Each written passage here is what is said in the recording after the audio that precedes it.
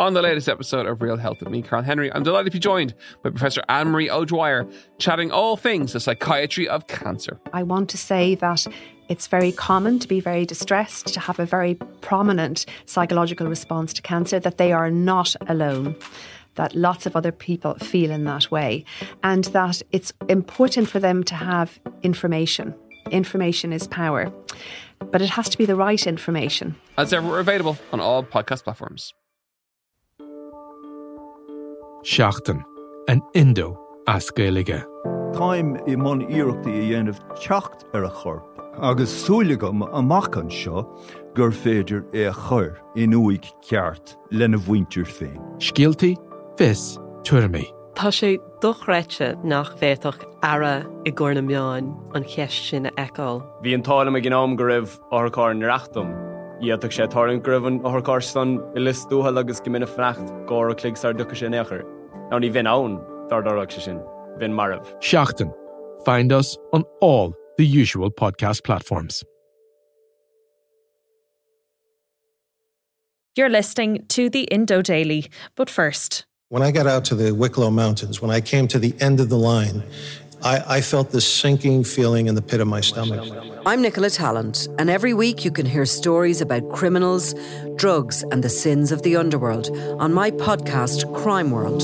This was a stitch-up from start to end. I talk to those who get up close and personal with gangsters, mobsters, and notorious criminals. They have taught of every conceivable way of disguising cocaine. Crime World is available wherever you get your podcasts. Today on the Indo Daily, tensions over Ukraine. I'm Siobhan Maguire, and in recent days we've had wall-to-wall coverage of the Russian government placing over 100,000 troops on Ukraine's border. Closer to home, we're hearing about naval exercises planned by Russia off the southwest coast of Ireland. Now, Russia has accused the West of hysteria, but are we right to be concerned?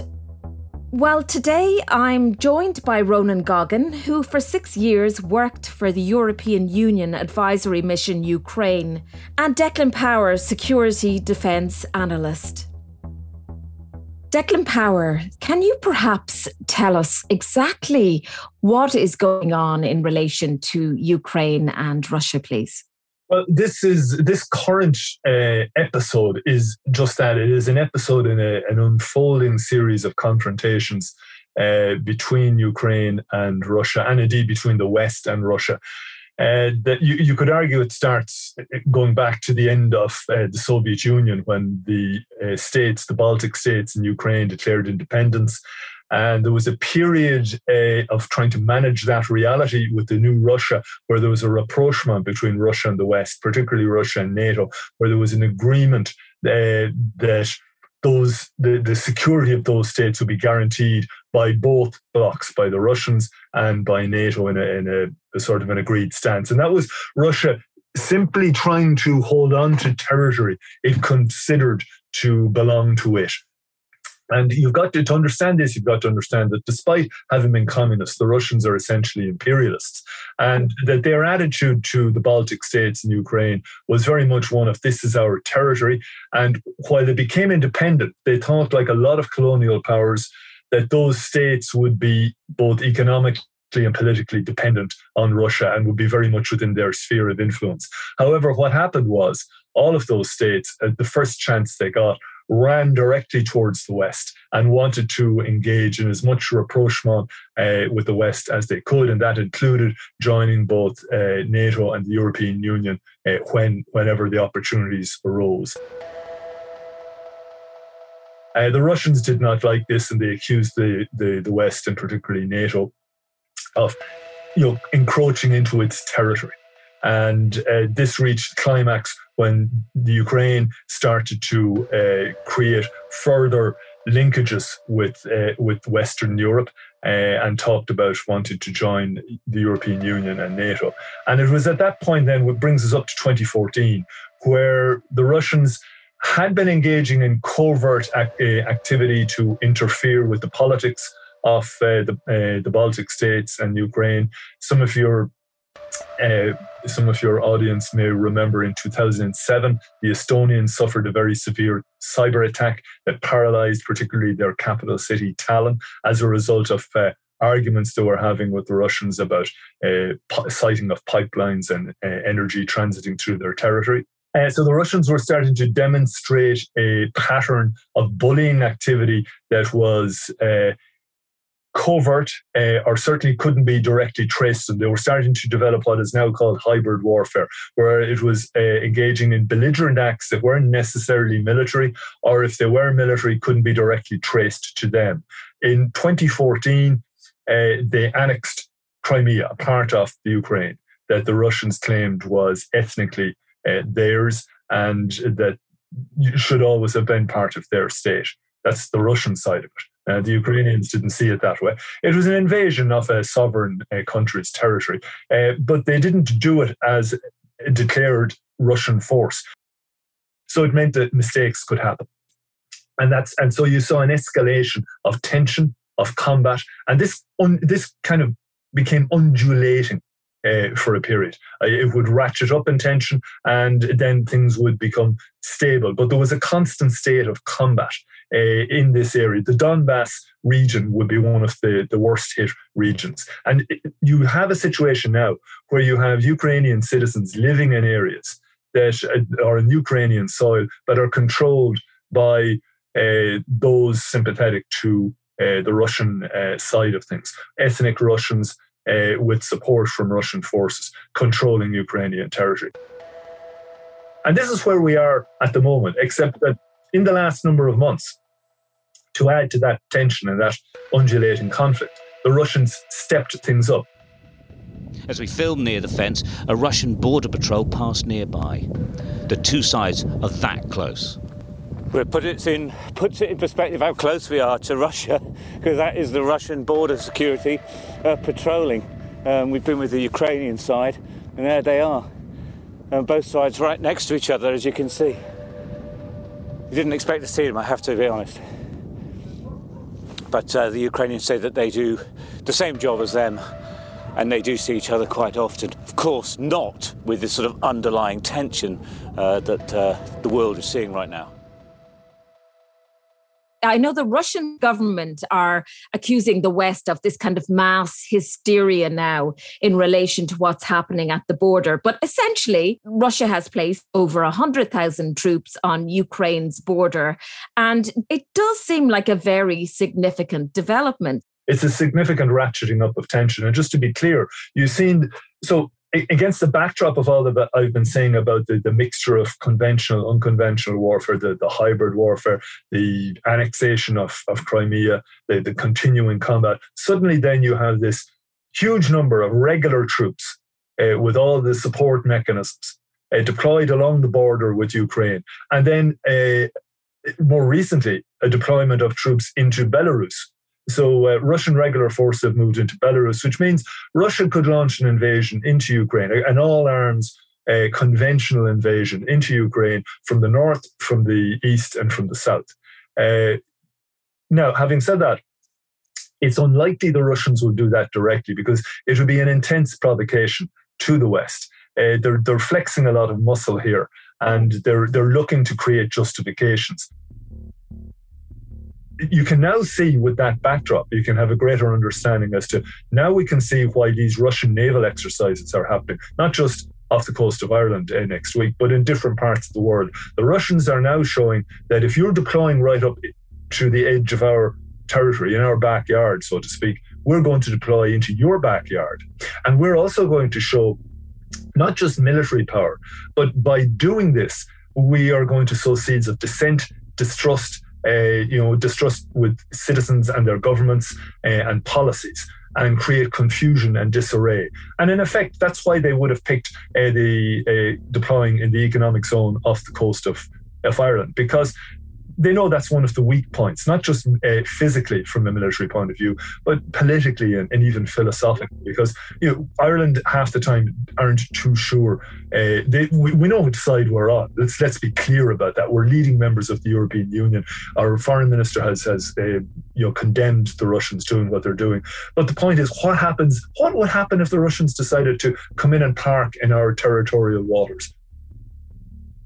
I'll be briefing my colleagues today on a notification that Ireland has received from Russia in recent days, that they intend to undertake military exercises about 240 kilometres off the Irish southwest coast. That is in international waters, but it is also part of the exclusive economic zone of Ireland. And so we don't have a power to prevent this happening.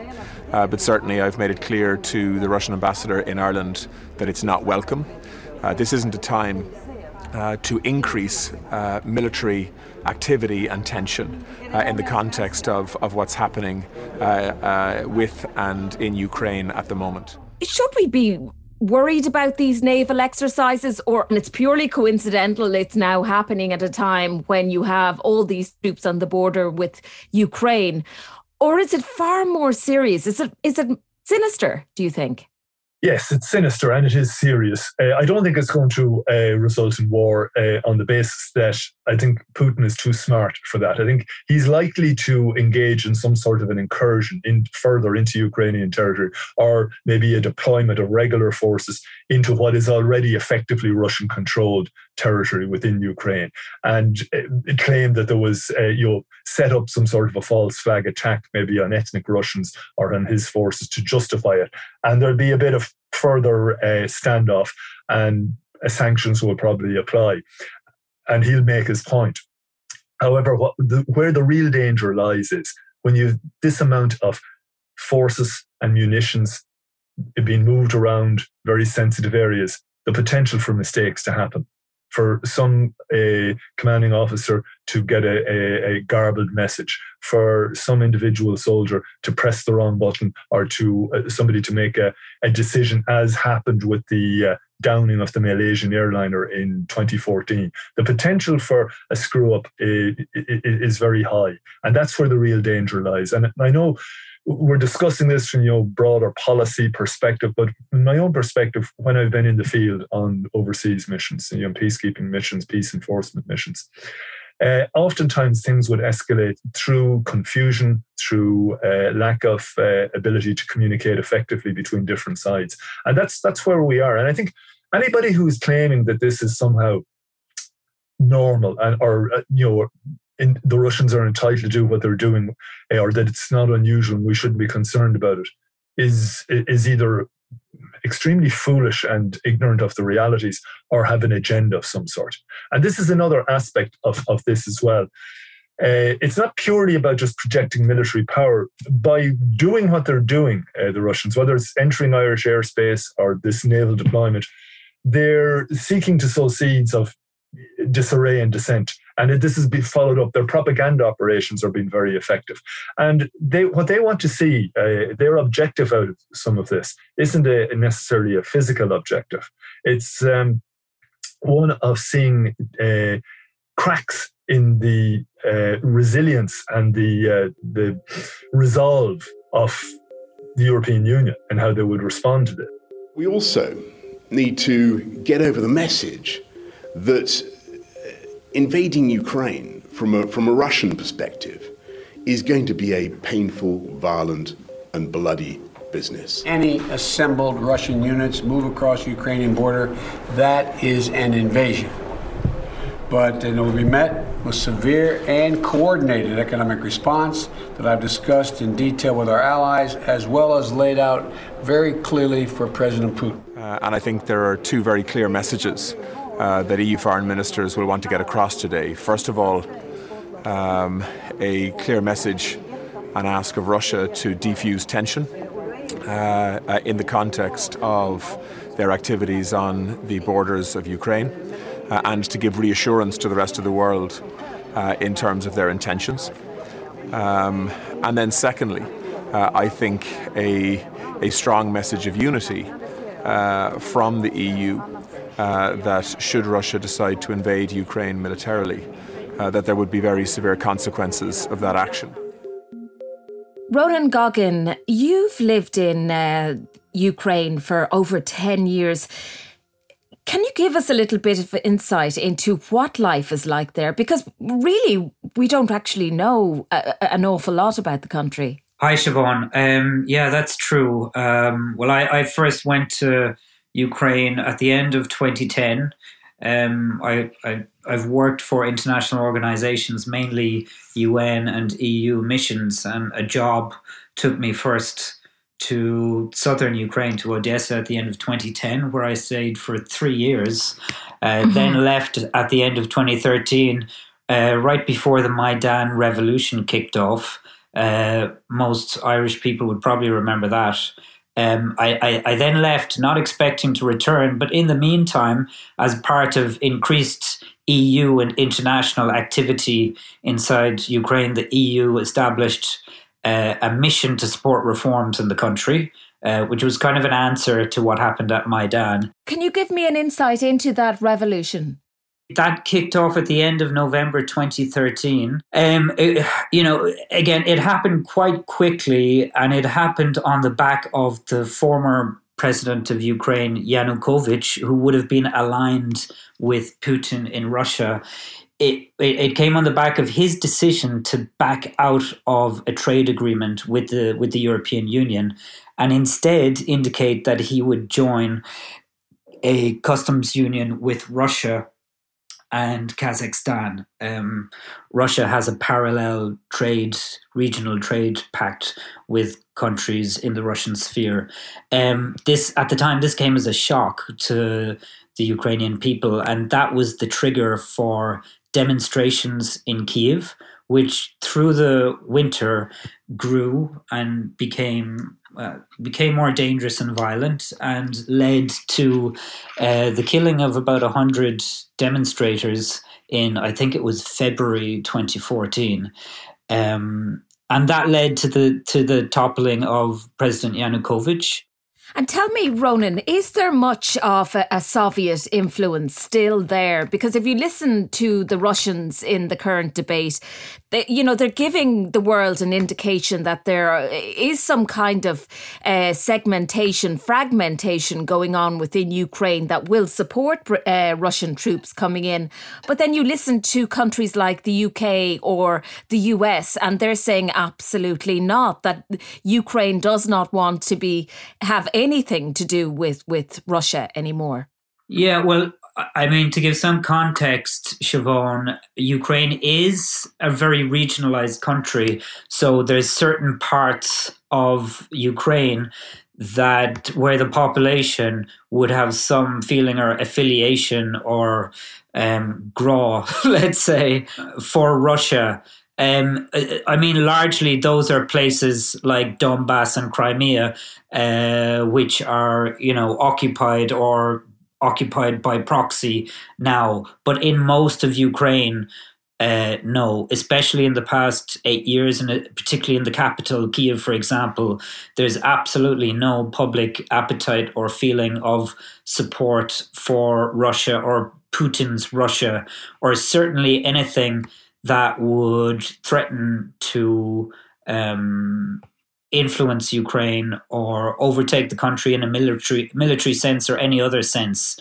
From a political point of view, no, I think it's not correct to say that a large number of Ukrainians support Russia in that sense. Mm-hmm. But you have to distinguish between language and culture and politics as well. For example, my wife's family are a typical Kyiv family. My father-in-law fought with the Soviet army in Afghanistan in the 80s.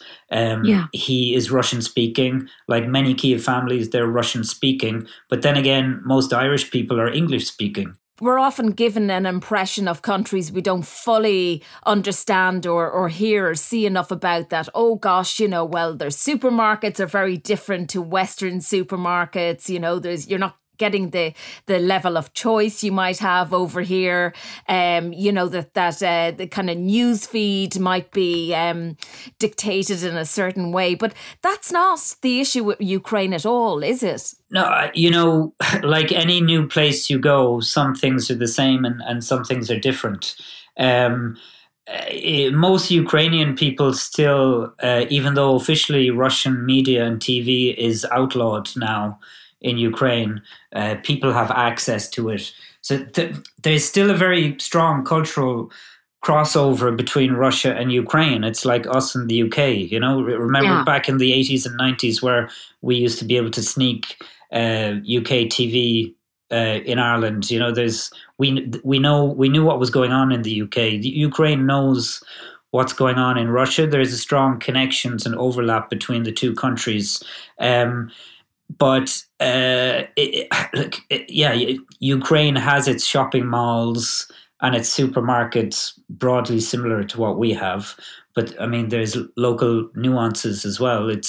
I think you're very struck when you go there that you're entering into a different cultural, historical space, and the legacy of what Ukraine has gone through in recent decades and before that is really evident in the air, in the atmosphere there, and in the buildings, like in the architecture. You can see the story of the country being told in that sense alone. And again, it's not one thing or the other. It's a mixture of different influences, and the Russian influence, of course, is really prominent. And you wouldn't want to rush to dismiss that either. So while Ukrainian people would be broadly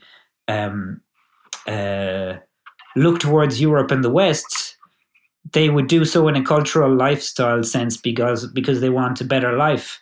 And they would look to the West rather than to Russia. But that's not a political statement, and that doesn't mean they're Russia haters or anything like that.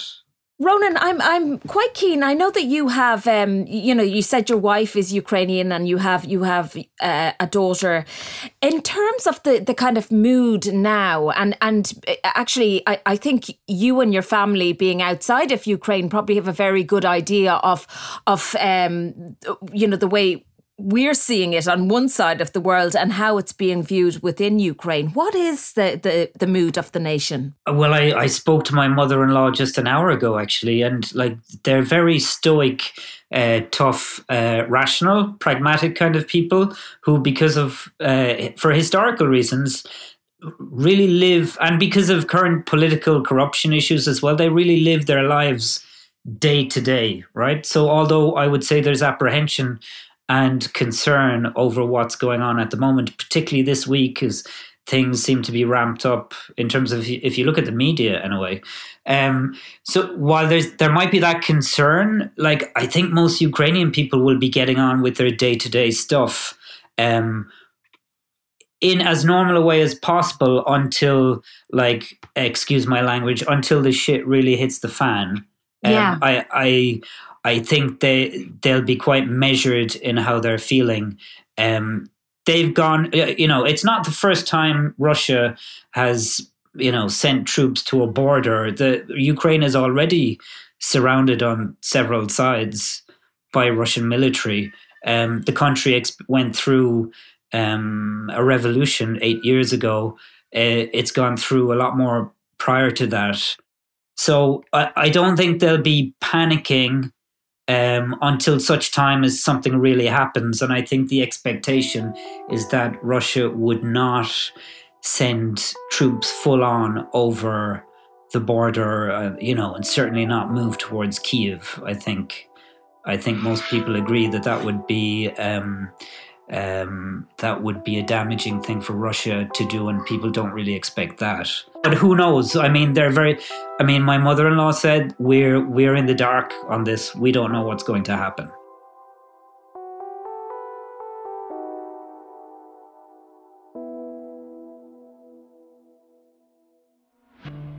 My thanks there to Ronan Goggin, and earlier we heard from Declan Power, security and defence analyst. I'm Siobhan Maguire, and today's Indo Daily was presented and produced by myself, research by Tabitha Monaghan, recorded by Gavin Hennessy, with sound design by John Smith. Archive clips with thanks to independent.ie, RTE, the BBC and Sky News. If you enjoy the Indo Daily, don't forget to like, follow and leave us a review.